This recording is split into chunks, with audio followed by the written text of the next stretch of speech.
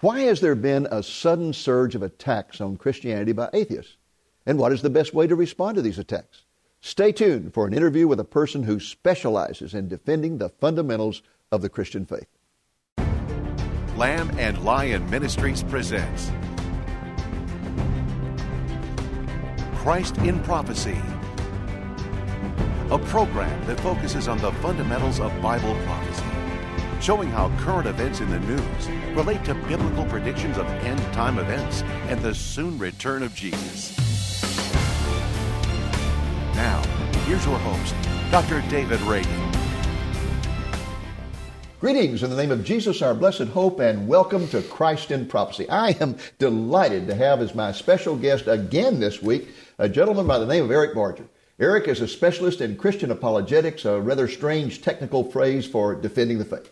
Eric's ministry is called Take a Stand, and I like that name. Welcome back to our program, Eric. Thank you, David. Glad to be here again. And Nathan, we are delighted to have you. This is Nathan Jones, my colleague here at Lamb and Lion Ministries, and he is also our web minister and an evangelist, and he has a tremendous ministry also in apologetics, defending the faith to people all over the world who write into our website. Nathan, how about you kicking off this interview with Eric? All right, Eric, we're talking about atheists, people who claim to not believe there's a God. What would you say is their strongest, most frequent attack? Well, for a long time, they really didn't have something to hide behind, if you will, something to buttress what they believed. But now they've got the theory of evolution. And so why would I want to believe in a God if I believe we were just evolved and I can kind of be my own moral agent, do my own thing? And that's, I think, the central key thing that we hear from atheists, agnostics, rationalists, and so on. So their greatest attack then would be against the creation story in the Bible? Exactly. Okay. Well, that's interesting, attacking the creation story. You know, I have a friend who says that it takes more faith to believe in evolution than it does to believe what the Bible said. I mean, evolution teaches that everything came from nothing. Yeah. Nothing plus nothing and plus that we time. came from scum on a pond and it just evolved miraculously. I think it takes way more faith to believe that than to believe that an intelligent God, an intelligent creator or creation being created us. You know, I think it's way, way beyond my understanding. You know, you would think that with the discovery particularly of DNA, that this would rock the very foundation of atheism, because here you're seeing highly complicated programming that could only come from an intelligent being, and yet it seems like no matter what evidence you produce, they look the other way. It's kind of like Ray Comfort's book. You can lead an atheist to evidence, but you can't make him think. The Bible tells us about folks like this, Romans 1:20. For since the creation of the world, his invisible attributes are clearly seen, being understood by the things that are made, even his eternal power and Godhead. So they are without excuse. And it goes on to say that they made their foolish hearts darkened and that they became fools. Are atheists fools? Well, they want to believe what they want to believe, because if they would believe there is a God, that means they're accountable to someone. And if they believe what the Bible says, that means that they're sinners and they need a Savior. And a lot of people just don't want to believe that. That would mess up their party, so to speak. When the word fool is used in Psalms, it says that a fool says in his heart there is no God. That's the word for they are moral fools. They have a brain, intelligence. That's not the issue. They become moral fools. They decide to be their own moral guide. And man's always in trouble at that point. I don't challenge the intelligence of atheists. There are atheists who are extremely intelligent. But they are spiritually blinded. Right. Whereas their attitude toward us is just the opposite. Anyone who would believe in God is simply a Neanderthal, a person who has just can't think. In fact, Richard Dawkins recently said that he doesn't want to be called an atheist anymore. That's amazing. He said, we got together and we discussed this and we decided we wanted a friendly term like gay for homosexuals. Well, we want something friendly. And so we've decided from now on we want the whole world to refer to us as the brights, which I guess means you and I are the dims. That's the inference, isn't it? But think of the implication of saying that. Everybody else is just kind of stupid. Yeah. If you believe there's a God, if you believe that we didn't evolve, then you're a problem, even though this is only a theory. Yes. And like Walter Martin said, a theory is a magnificent idea ganged up on by a brutal bunch of facts. Well, that's pretty good. I hadn't heard that one before. Well, it's just amazing to me how how no matter what evidence you present, it just is not going to be accepted. We have a member of our board of trustees by the name of Dr. James Hugg, who was one of the youngest PhD graduates in the history of Stanford University. Brilliant man. And yet, when in his PhD oral examinations at Stanford, they discovered he had become a believer while he was at Stanford, and they refused to give him his doctorate. They said, "You're an embarrassment to us that you could come through the science department and end up a believer. How did you do that?" He said, "Well, I did it from the study of geology." He said, "I looked at the geological record, and the only thing that made any sense was the Noahic flood. And then I started looking at creation, and the only thing that makes any sense from the evidence is a creator God." And they were just flabbergasted.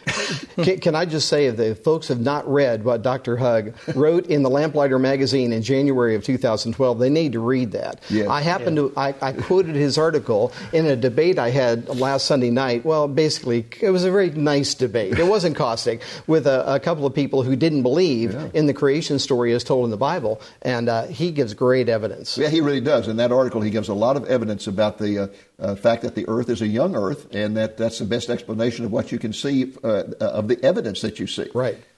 Nathan, did you have something you wanted to ask him about? Well, they attack the creation, but how did they undermine the creation?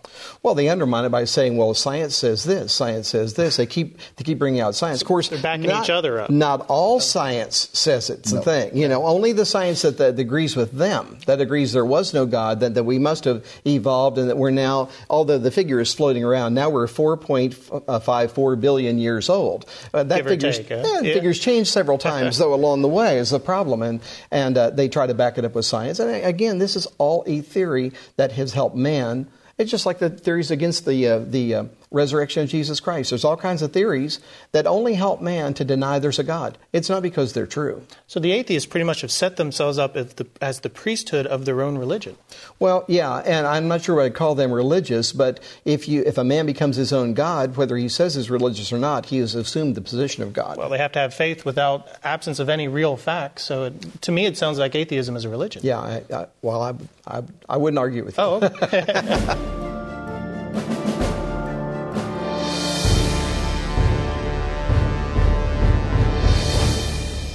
Welcome back to Christ in Prophecy. My colleague Nathan Jones and I are in the process of interviewing Eric Barger of Take a Stand Ministries. Eric is a specialist in the field of apologetics, which refers to the defense of the faith. Nathan, why don't you kick it off with the first question here? Okay, Eric, it seems like the atheists are coming out kicking and screaming, surging, attacking Christianity all the time. Why the sudden uptick in attacks? Well, enough money will promote the books and then the TV interviews. And then suddenly the atheists are emboldened because they are being fed by particular speakers out there. Dawkins is one, and there are others. But I think that's part of it. And I can't help but when I talk about something like this, but bring up the idea that if indeed we're in the end of the end times, that this kind of stuff is going to be promoted. This is part of the things, or part of the activity that will be taking place in the world that will be dragging people away from God. And we see... I think that's a great point. Yeah. It's part of the end times deception. It is. It's like the Christian message is there, but Satan is heaping on all these messages, screaming and yelling for other people's attention to drown out our Christian message.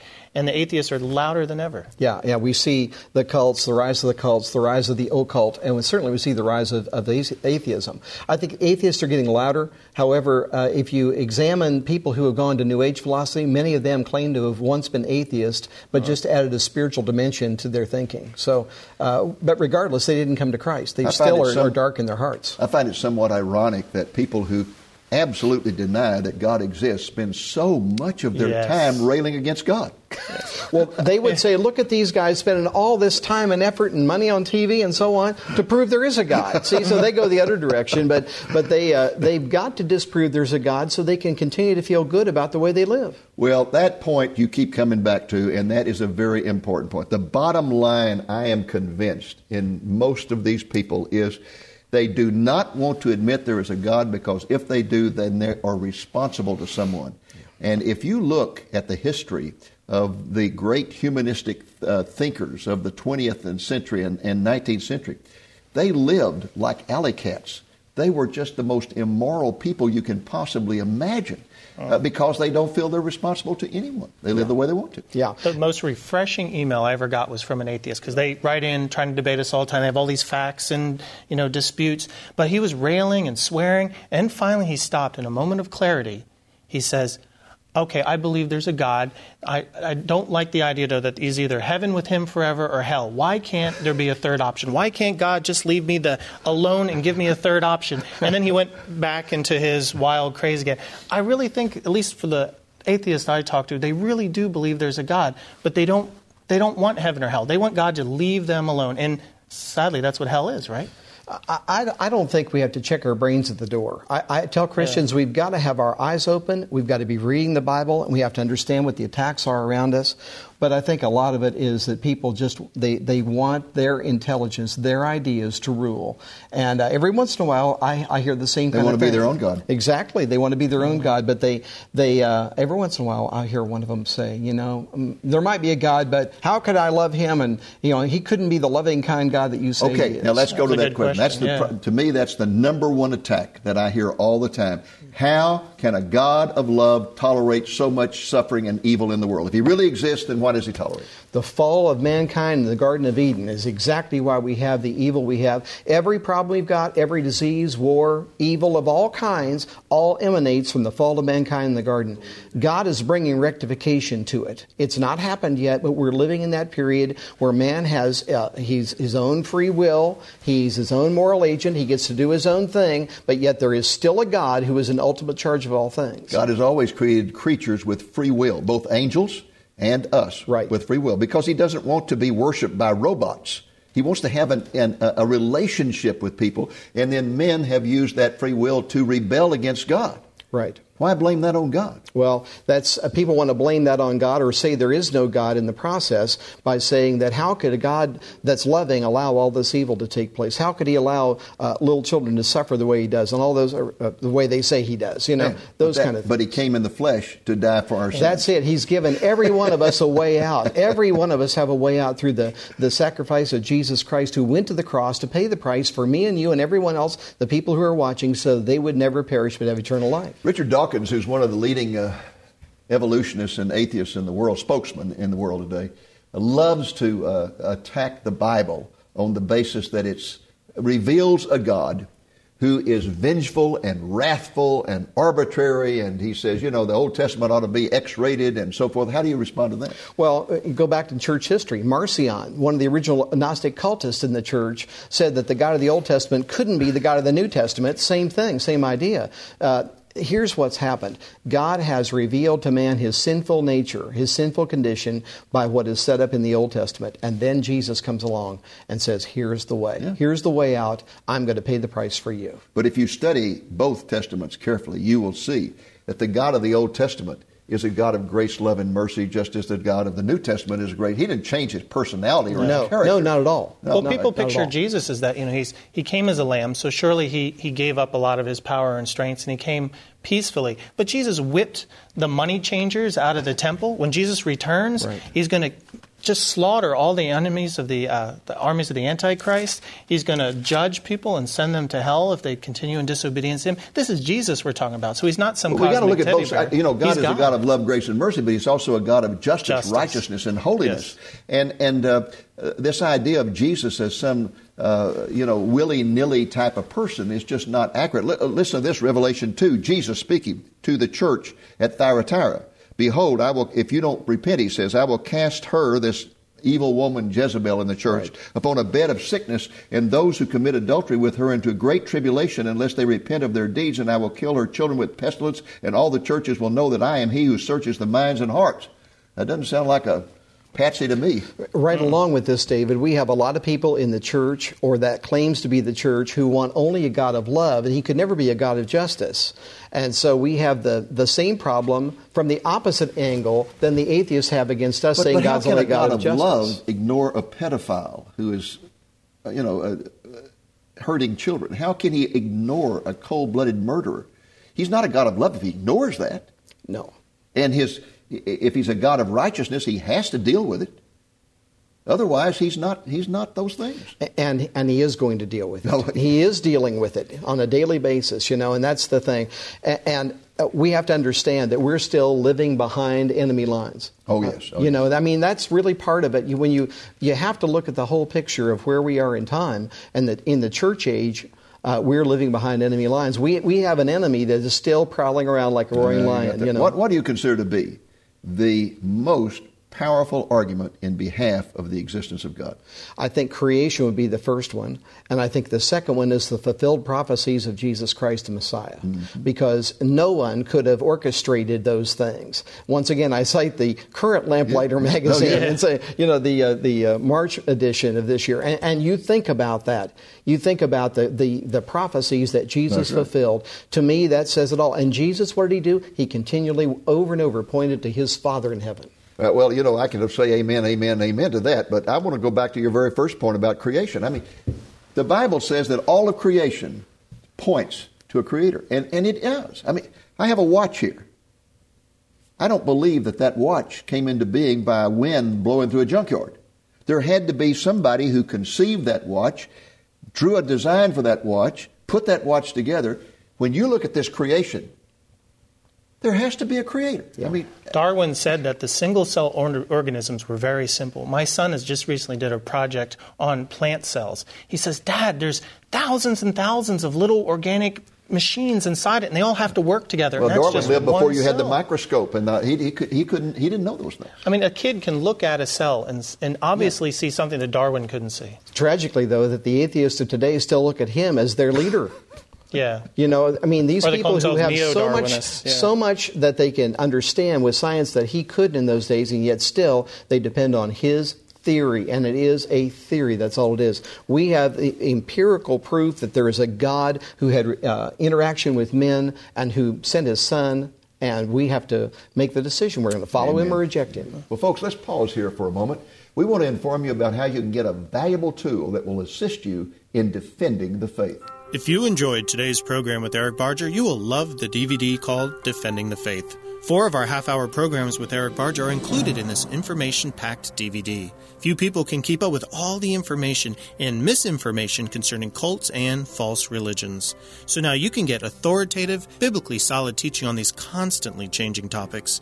Eric has immersed himself in the study of the cults, and you can benefit from his 25 years of research. Topics covered are the New Age movement, universalism, the emergent church movement, popular books with heretical teachings, apostasy in the church, the problem with doctrinal ignorance among Christians, and how to defend one's faith. Offer D53 is available for a gift of $12 or more, plus the cost of shipping and handling, and can be ordered by visiting lamblion.com or calling the number on your screen.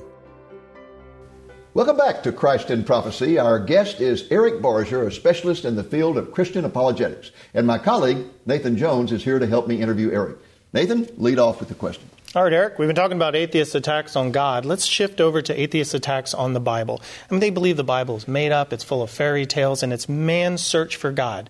How do you respond to them? It is the best kept, longest kept record in the history of mankind. The Old Testament kept by the Jews was kept to the place. If you changed one jot or tittle, those are King James words, but one apostrophe or one comma, it was off with your head if you were a scribe.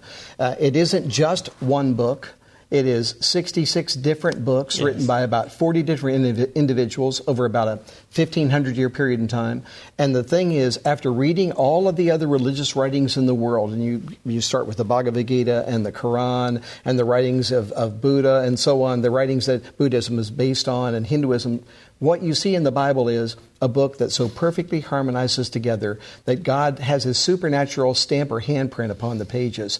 And to me, this is one of the greatest refutations of atheism or evolution and so on, because the Bible so clearly harmonizes together. It stands alone. And it isn't just one book. And that's the thing, I think, as we discuss with our friends and our family, folks who are watching, they should always remember the Bible is a compilation of teachings put together in one binding for today, but they are different authors that verify there is a God. What is that unifying theme of the Bible that combines it all together? Well, I think Bible prophecy, once again, we come back to that, the fulfilled prophecies in the Scripture, and how God has impressed upon particular people to write down parts of the puzzle that he has put together for us to understand. Well, that's a proof for it, but I was curious, what is the theme, the whole overall Bible, what is the theme that combines all 66 books together? There is a God who loves us and who wants to have fellowship with us, who created us for fellowship. Amen, brother. Yeah. Well, another thing that came to mind while you were talking about that is the impact of the Bible on lives. You take a guy like Jack Hollingsworth, who's the featured singer on our program, who lived on the streets homeless for 20 years, a deranged alcoholic, and suddenly he meets Jesus Christ. His life is totally changed. And the fellow who wrote Amazing Grace, who was a captain of a slave ship, and yet his life totally changed. And all through history, totally changed lives as a result of people reading the Word of God and coming into contact with Jesus Christ. Well, I mean, some of the people viewing have seen my testimony right here on your program. I was going to say, you're a good example. I mean, I know where I was. I was raised in a churched home and never lived for God, and got into drugs and alcohol and the New Age movement, and was totally lost, and came in contact with Jesus Christ and found total, complete deliverance. And he called me to ministry pretty quickly. I mean, it's a long story, but I'm one of those guys too. I know. I know, and I praise God for the transformation. Let me ask you this. Atheists are always saying the Bible is full of contradictions. Just contradictions everywhere. How do you deal with that? Well, you hear this all the time. You start looking at what they say. They'll say that it's really not the Word of God, that it has the words of demons and angels and Lucifer. And yes, God speaks in it 3,100 times. But it is what God wanted us to know about Himself and about the universe and how to interact with other men. And it's what we'll be accountable to. So when it's called the Word of God, it is His Word to us. It isn't necessarily Him dictating to a secretary what He wanted us to know. They say the book of Daniel is out of place. That's a common one, that people will say Daniel was written in about 150 BC. And you go back and you can clearly see that this wasn't the case. And we could give the long dissertation as to why. Yeah. I do that in one of my messages. They say the genealogies are off base. There's all kinds of attacks against the Bible. They try to pick it apart and pull the threads apart. Exactly. But none of them are about the substance of who God is and what He's trying to convey in His Word to mankind. Another thing that came to mind while you were talking there is the fact that not only is the Bible validated as the Word of God by fulfilled prophecy. No other book in the world has fulfilled prophecies. I mean, prophecies already fulfilled, hundreds of them, about cities and towns and individuals. I'm not just talking about messianic prophecies. Right. But another thing that came to mind is that the field of archaeology. Yes. Archaeology is dominated by unbelievers. I mean, 98% of archaeologists in the world are people who are not believers. And yet, they're determined to prove the Bible wrong. And every time they turn over a spade of dirt, they find new evidence that the Bible... They got to be some of the most frustrated guys on planet Earth. Got to be. Unlike the Book of Mormon, for example. The Book of Mormon talks about cities all across North America and in South America and all this sort of thing. You can't find any evidence of any of that, no archaeological evidence whatsoever. But you go to Israel, and everywhere you walk, you find the archaeological evidence of what the Bible speaks about. Right. Yeah. Mormons weren't helped any by the coming of DNA either, because that proves that the American Indians, North, Central, and South American Indians, were not the children of Israel. Yeah, so. Which they claimed were Jews that came to this country. Yes. Exactly. We had a great example this week of archaeology proving the Bible. Someone wrote in, they read Luke 2:1-2. In those days, Caesar Augustus issued a decree that a census should be taken of the entire Roman world. This was the first census that took place when Quirinius was governor of Syria. They said, well, Quirinius was governor of Syria in 6 A.D. Jesus was born in 4 B.C. How do you explain that? Well, archaeology proved there was this, the lapis tiburtinus. I apologize if I don't pronounce it. It's a fragment that was discovered that found out that Quirinius was governor twice. There'd been someone between him and his first and second. So he was there together. So archaeology proves those little areas in the Bible were like, hey, wait a minute. Yeah. Well, a good example, too, is for years, archaeologists have said that David and Solomon never existed, that they were just simply like King Arthur of Camelot. Mm-hmm. Just a folk story among the Jews. And then they find this potsherd that speaks about a certain king of Israel being of the house of David. Well, and then they say, that doesn't really mean David lived. That just and so there's always an explanation, even though the hard evidence is there. Mm-hmm. And the thing that gets me is they'll find a little papyrus in Egypt, just a little piece of papyrus, and it'll have something written on it. They'll take that as absolute fact.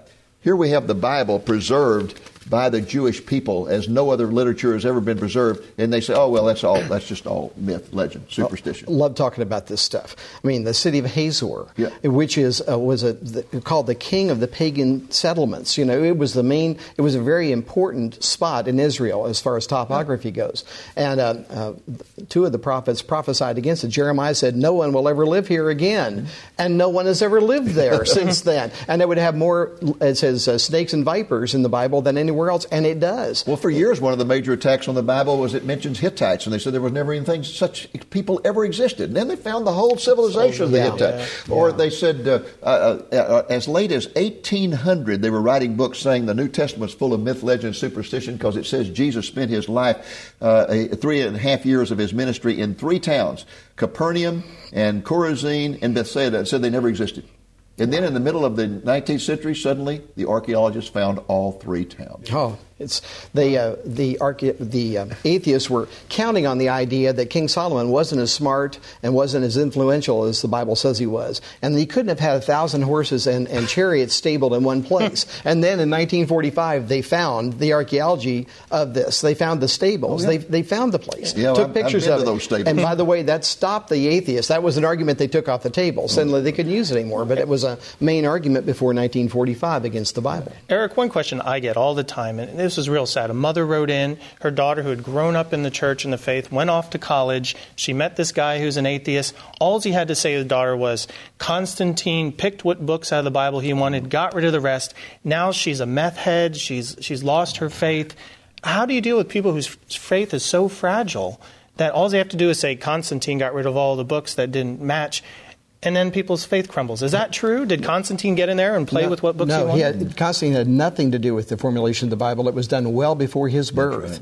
Right. Which was, 300 or so when he ruled? Yeah, you go back to 140, and at 140 to 170 AD was when the church was deciding they needed a standardized set of teachings that the church could use in all quarters that they would refer to, the written set of teachings. Until that time, even though the letters of the apostles were circulating, there wasn't a standardized set of teachings before the Muratorian canon came out. And that took 30 years for them to put it together. They didn't go to the coffee shop one day and say, well, boys, I think we got it. They took 30 years to make sure that they had those teachings. And it included all but 3 of the books we have in the New Testament today. But Nathan, when most churches today seem to have youth programs aimed at weenie roasts and hay rides and fun things, going to the skating rink or whatever, and never spending any time on Bible study, what more can we expect when our kids go off and are suddenly challenged? They don't know how to defend it. Yeah, well, I agree. I mean, this is one of the biggest problems is that our kids are being force-fed evolution and agnosticism as well as the sinful lifestyles of others around them. Every day we hear these stories, and yet our youth pastors, they're too afraid of the kids not wanting to come back, so we got to have something fun for them.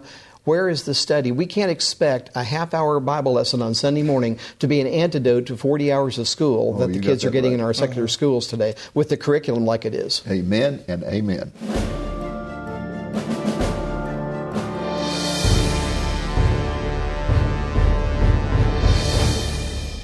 Well, folks, unfortunately, our time is up. Would you be willing, Eric, to come back next week and bless us a third time by talking about the most frequently asked questions about Christianity in the Bible, not only by unbelievers, but by Christians as well? I love doing a question and answer period in my seminars, and I'd love to be here with you to do it here, too. Okay, well, that's our program for this week, folks. I hope it's been a blessing to you, and I hope you'll be back with us again next week when Eric Barger will be back to respond to questions that people most frequently ask about the Bible and Christianity. Till then, this is Dave Reagan speaking for Lamb and Lion Ministry saying, look up, be watchful, for our redemption is drawing near. Thank you for joining us on today's Christ in Prophecy, a presentation of Lamb and Lion Ministries, a non-denominational ministry dedicated to teaching the fundamentals of biblical prophecy and proclaiming the soon return of Jesus.